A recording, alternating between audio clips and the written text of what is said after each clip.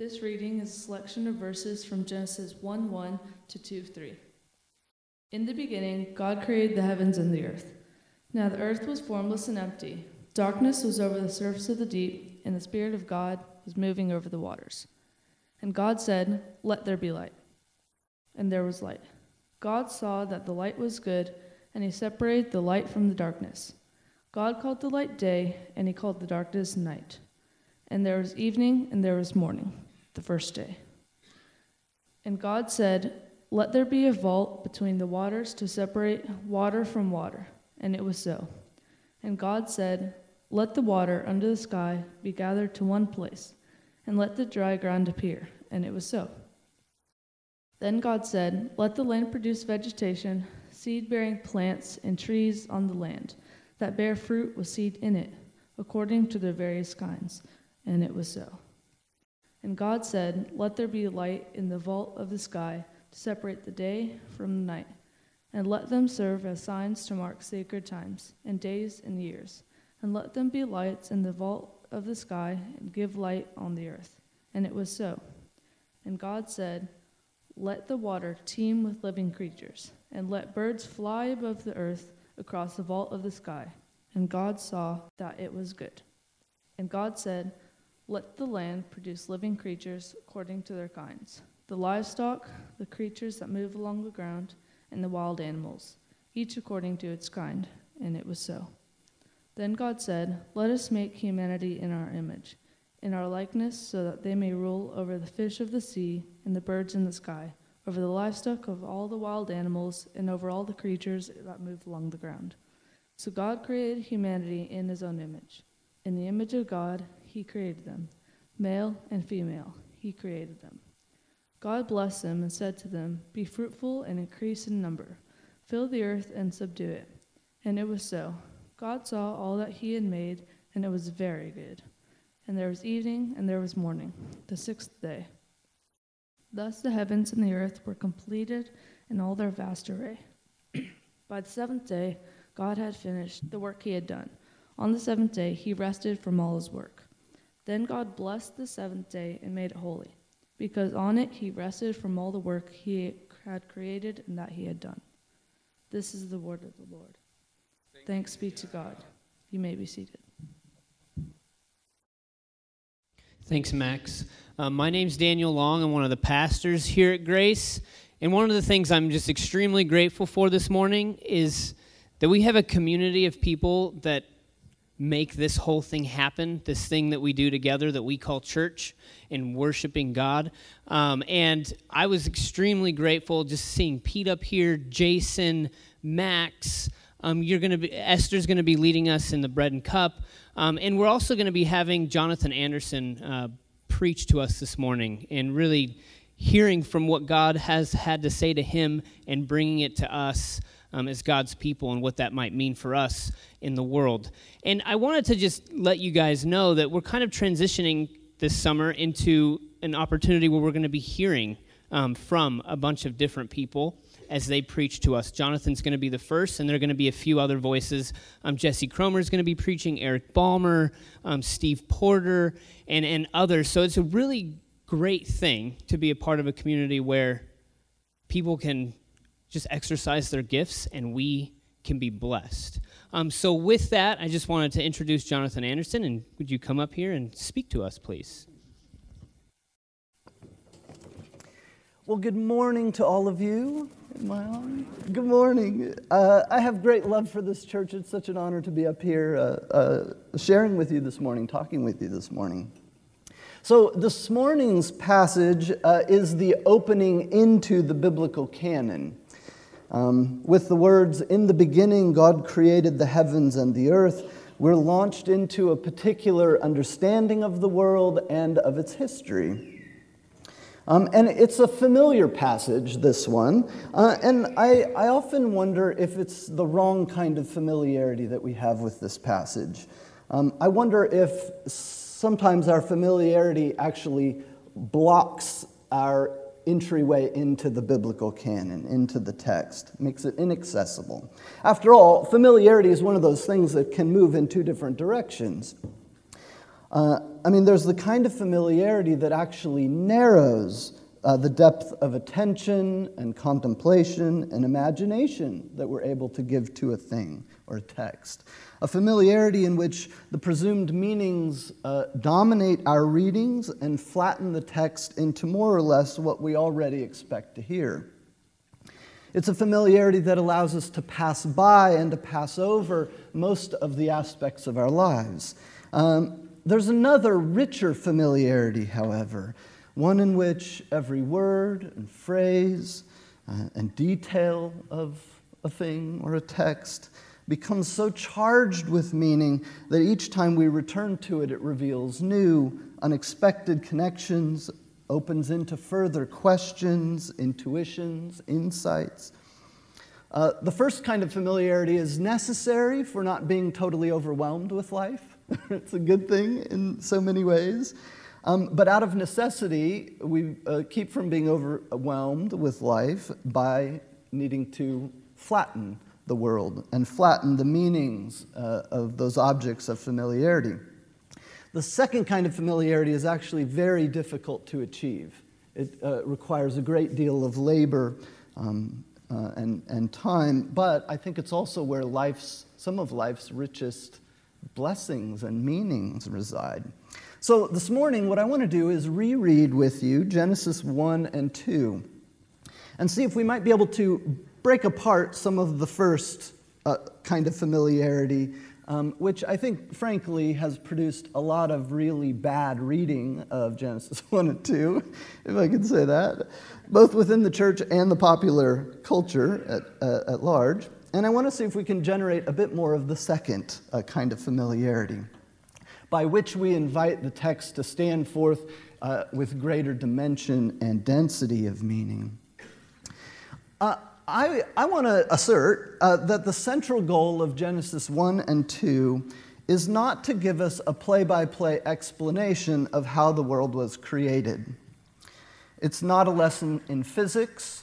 It's not a straightforward story about how things went down at the beginning. Its central goal is to activate, though it does do that, I'm not contesting it, it's just not the central goal. And maybe to a great extent, it doesn't actually do that. Its central goal is to activate and overhaul our theological imaginations about what the world is and what it means, what human life means in this world. That's the central goal of Genesis 1 and 2, as I see it. And thus, the central demand that the text makes on us is that we approach it with a deeper, more curious, more rigorous imagination, I think. We sometimes associate the word imagination, that might be a stumbling block for you, because we associate the word imagination with the sort of projection of fantasy and non-reality, unreality. But there's something much more I have in mind in using the word imagination. Imagination is the ability to perceive intelligible connections between things that we can't experience all at once, all at one time. And to perceive and reorganize the patterns of possibilities within those connections and within the world. In other words, briefly put, imagination is what gives us the ability to see the world as a world. It is necessary for perceiving reality, for being in the real. So maybe a couple examples. The United States. What is the United States? It's close to home here. It's a good example. What is the United States? It's not actually something that's directly perceivable. You can perceive parts of, geographical locations. You can perceive parts of its laws. Some of the people who are involved in the United States, present in the United States, citizens of the United States, and non-citizens. But the United States is itself a very complex geographical, economic, political, cultural, linguistic reality. And for it to have any intelligibility to us at all is an enormous act of imagination. Not projection of unreality and of fantasy, though sometimes. Sometimes. But to perceive it as a real entity in the world. And this business about the imagination being an access to the world actually applies throughout all of the disciplines. I think that Albert Einstein was one of the most imaginative people in the 20th century, and that imagination caused him to be able to see connections and reorganize the meaning of those connections, and it allowed him, and by extension us, to perceive the world more accurately. Same is true with the writing of history, understanding of history or sociology or whatever. In other words, I'm moving towards a kind of idea of the faithful imagination. I used the term theological imagination as an extension of that, which I think is the ability to conceptualize the world as a world in relation to God. The theological imagination is where each aspect of life starts to gain meaning and depth in relation to God. For that reason, I think that at its deepest level, the work of theology has less to do with doctrinal propositions that we mentally affirm. That's important. That's all important. And much more to do with our overall sense of the way that the many disparate aspects of life find their intelligibility and their meaningfulness in relation to God. That's the work of theology. And at that level, we are all theologians. It's not possible to not be a theologian. And that includes atheist theologians and agnostics and so forth. It has everything to do, theology and the theological imagination, has everything to do with the way that we do or don't make our way around in the world as though the world and all things in it has its being in relation to God. As a side note to that, and this is a much too long preface to Genesis 1 and 2, but as a side note, as I see it, I think one of the greatest needs facing Western Christianity today is the development of a deeper, more cultivated, more faithful theological imagination.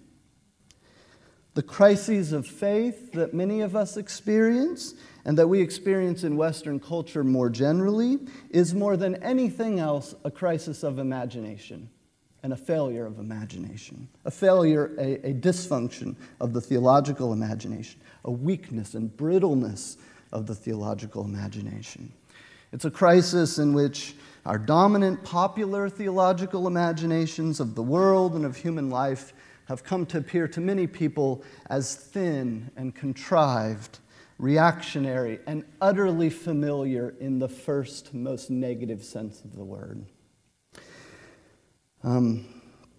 I think that Christianity continues to dwindle in North Atlantic countries and will continue to dwindle, partly because a Sunday school theological imagination pervades and is really cemented in our society, and it is just simply often overwhelmed by more compelling imaginative worlds and senses of the world, whether that's through university education or mass entertainment or whatever. And to be perfectly frank, because of that, I wonder if, as noble as it is, I wonder if what the American church really needs is a more accessible gospel, a more familiar, kind of weakly imagined gospel. I have the sense that what the church needs more than anything is a deeper theological imagination, one that makes its way around in the world with greater depth and meaning. And one that is committed to wrestling with God and wrestling with Scripture with all of the resources of our imaginations. Faithful imaginations. Okay, is that okay? That's a much too long preface to Genesis 1 and 2, but, oh well. So then our question on the table today is, how are passages like Genesis 1 and 2, this opening into the biblical text, meant to world our imaginations and to world our lives. Yeah, I'm using world as a verb there. That's right.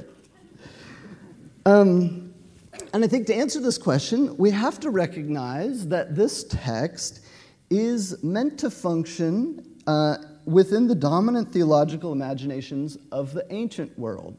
It is, I think, a radical text that is taking up ancient ways of understanding the world and understanding human history and deeply revising and reimagining them.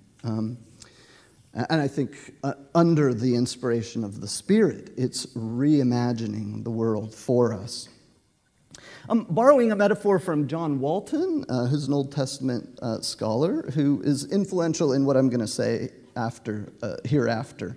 John Walton, G.K. Beale, Ian Provan, Rick Watts, they have all been really influential to what comes after. So you can go track down those on your own.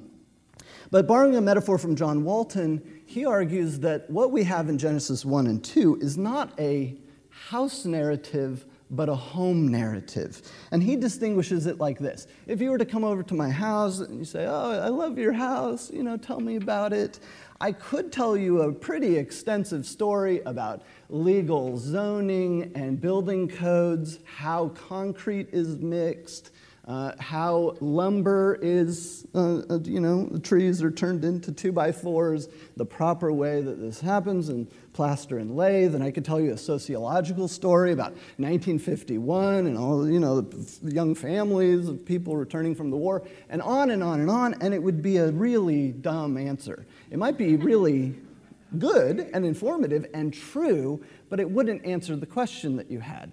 You were asking a home question, not a house question.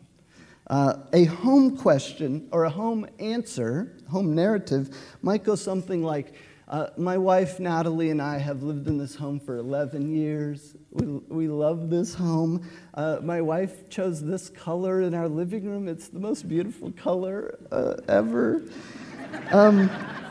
This room is so wonderfully full of light in the mornings, and I usually sit here and I write in the morning because this is, the glory of the world is shining all around me. That photo over our fireplace is by our dear friend Kurt Simonson. It reminds us on a daily basis to live lives that are open-hearted and marked by honesty and truth and life-giving efforts towards each other, rather than being marked by secrecy or insecurity or so forth. And I could tell you about that. I would tell you about this is my cat, Frances. She's the most wonderful cat that God ever made, and so forth. Right, those are two really different responses, a house narrative and a home narrative. And what Walton, and I agree with him, what he wants us to, the way he wants us to read Genesis 1 and 2 is as home narrative. And we tend to read it as house narrative. They're home narratives. They don't explain the physics of what the cosmos is, or even how it was made, I think, as much as they tell us what it means and what it does. These texts do this, I think, by giving us two distinct but interlocking images of the world, both of which portray the temple or the cosmos as a temple. That's what I want to spend the rest of the time on. Genesis 1 and 2 give us two narratives. You read Genesis 1, and then it kind of reboots at Genesis 2 and tells the narrative again, or a different narrative. And both of them, I want to sort out, is that are contending that if you want to understand what the world is and what a human being is in the world, what human life means, you should understand the world as a massive temple that pervades all things, and the human being is the image of the God in the temple. And in an ancient context, that is absolutely explosive imagination. Let's see if we can unpack this just a little bit.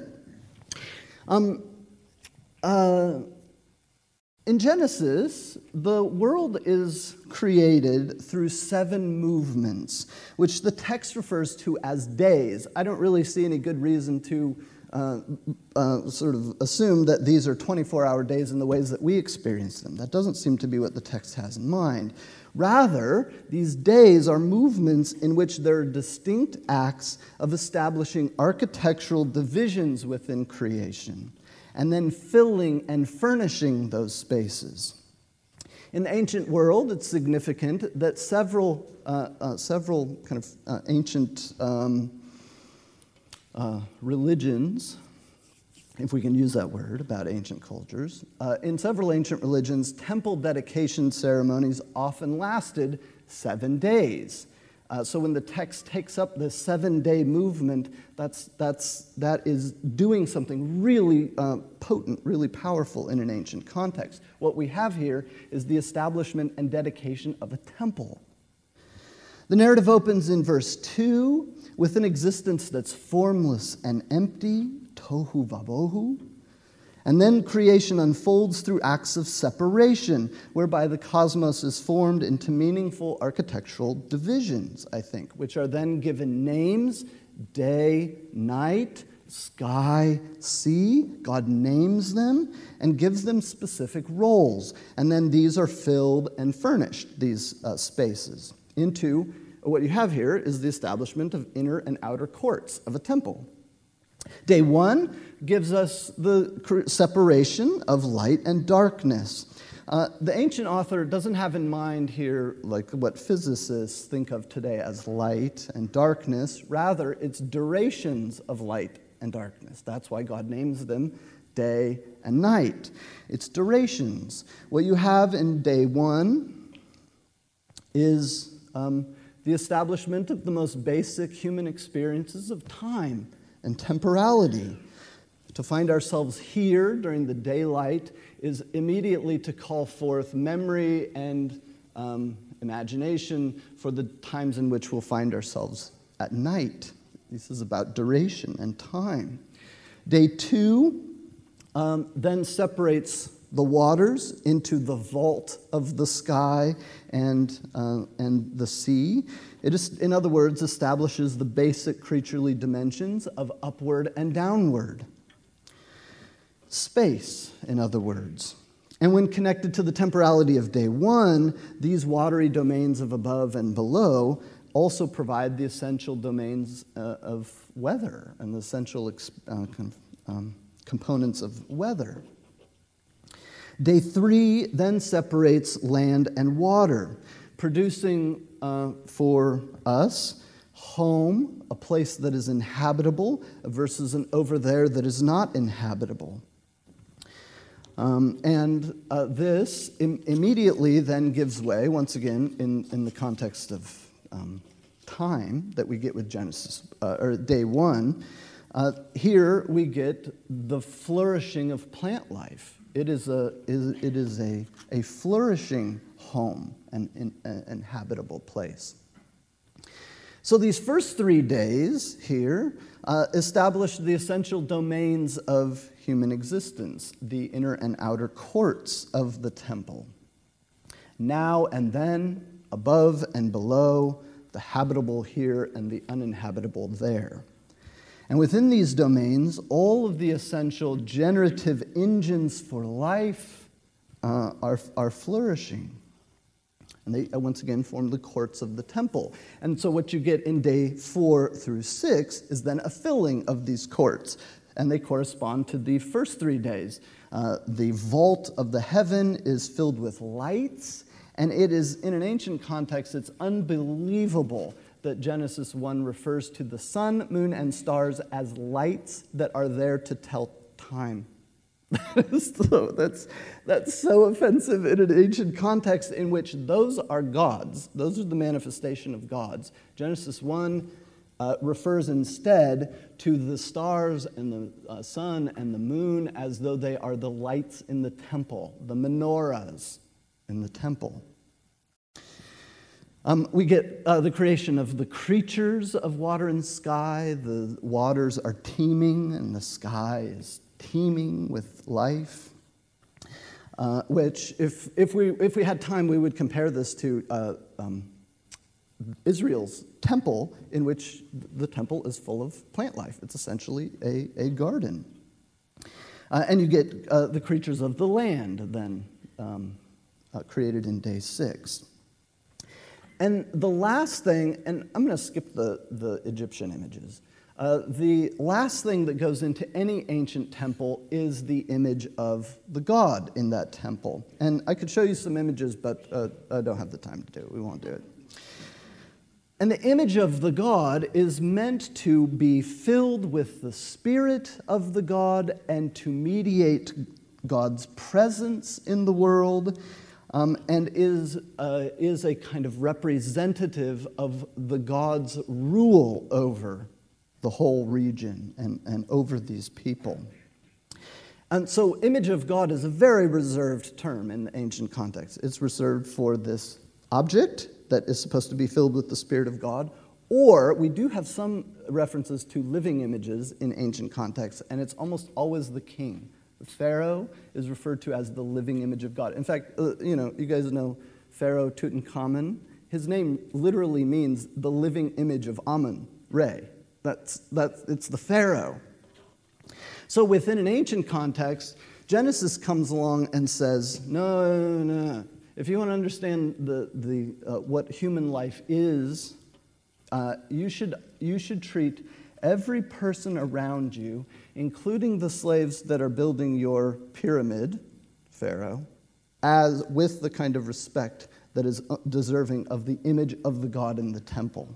Do you understand how that's from an imaginative point of view? That's just it blows the doors open.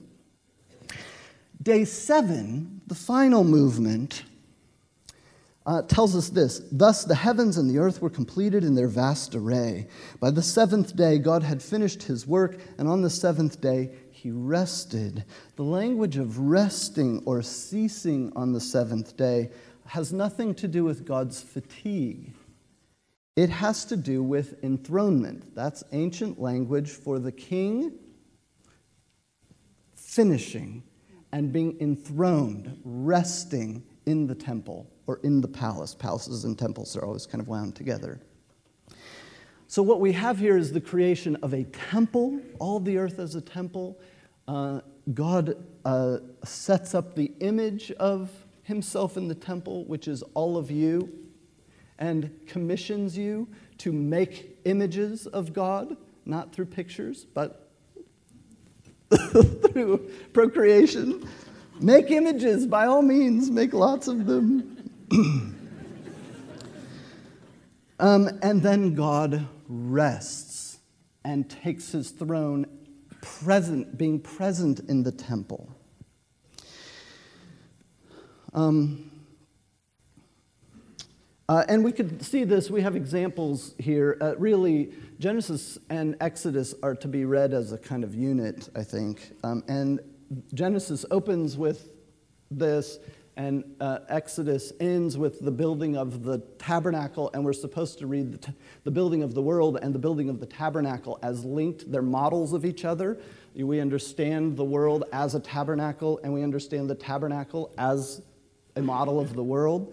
And there's all over, we could go into this, we don't have time, but all over the place we get these parallels.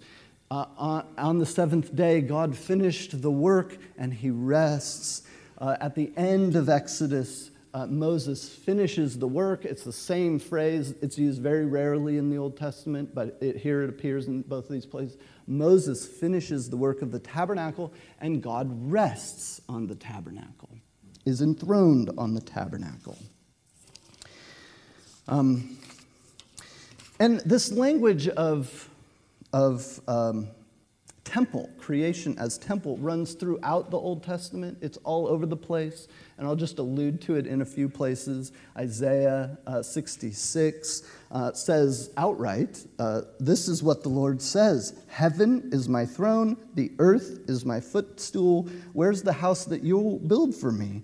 Where will my resting place be? Has not my hand made all these things so that they came into being? And then the rest of the Old Testament really cascades into all of this temple language. The text over and over again refers to the foundations of the earth. That freaks us out because we're like, well, what about Galileo? Does it have foundation? It's temple language. It's reorienting our imaginations for what this place is and means. It's not a claim that the earth is set on foundations in a kind of literal sense. Not literal, concrete sense. It talks about the foundations of the earth, the pillars of the earth and the heavens. The heavens are like a tabernacle canopy or tent or vault. The windows, it has windows in the heavens, the storehouses of the earth, and so on and so forth. This is all meant to reorganize our theological imaginations. Now, I'd love to get into Genesis 2 as well. I'll do so very, very quickly, and then we'll wrap up. Genesis 2 then backs up. I mean, in Genesis 4, the narrative kind of stops, backs up, and tells it again, or gives us a different kind of image.